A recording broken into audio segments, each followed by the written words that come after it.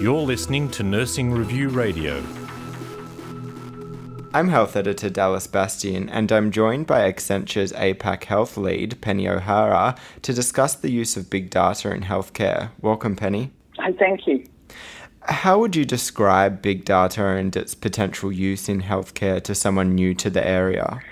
So we have a lot of data that's collected at the clinical level, so primary data collection, and typically that data resides in the systems that are present either in GPs or in hospitals and so on. Historically, we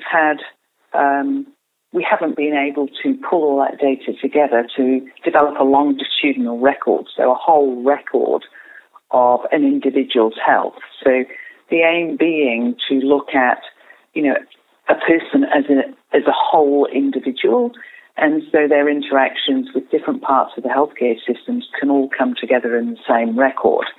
Now, the new technologies and big data enable us to pull all that information together to give us a much better and informed view, no matter where the patient or the individual is interacting with the healthcare system, to be able to inform decisions that are made both by the patient and by the people that are caring for them.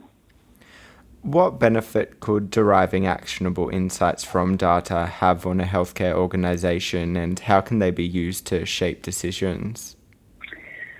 So once one has a view across multiple different individuals, you can, at a population level, you can query that data to identify people who might be at risk of a future incident. So looking at historical data, and a lot of it, you need a lot, you can identify using analytics people who might be at risk of being admitted to an acute care institution.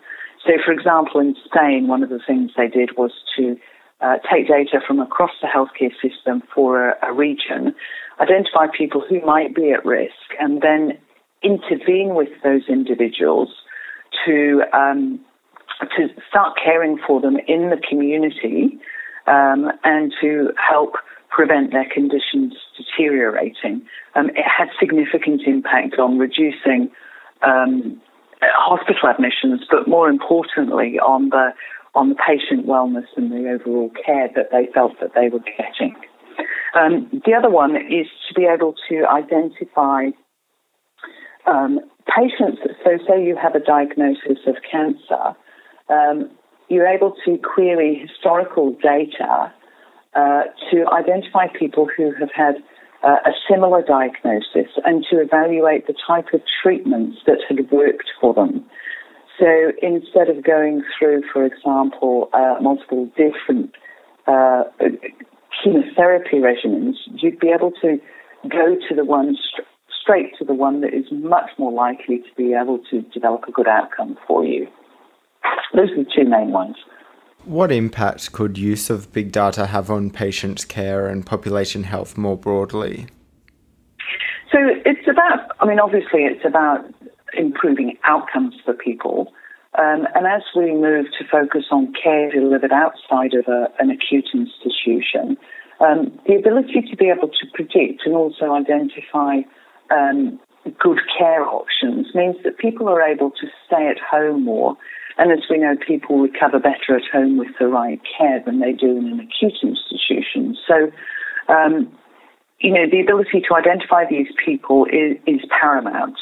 The other thing is that in terms of monitoring conditions at home and in the hospital, you tend to keep people out of ICU or out of higher level acuity care if you can identify a patient that is deteriorating ahead of an incident. So, for example, if you're monitoring vital signs in an acute ward or at home, you're able to prioritize care to people that are deteriorating ahead of a cardiac arrest or such.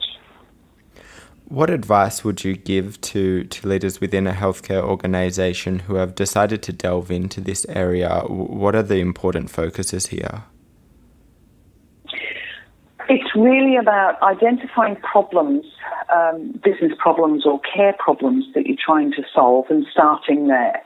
This is like eating an elephant. So, you have to start somewhere. And a lot of people, I think, imagine that if they have big data solutions and all, that the insights will jump out of the data. That's not the case. You have to focus on what problems you're trying to solve, use the data to identify, the causes of those problems, generate some insights, and then be prepared to take action.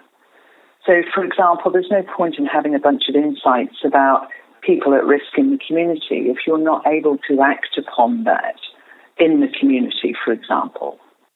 So it's about one small step at a time. Thank you for your time, Penny. Really appreciate it. Thank you.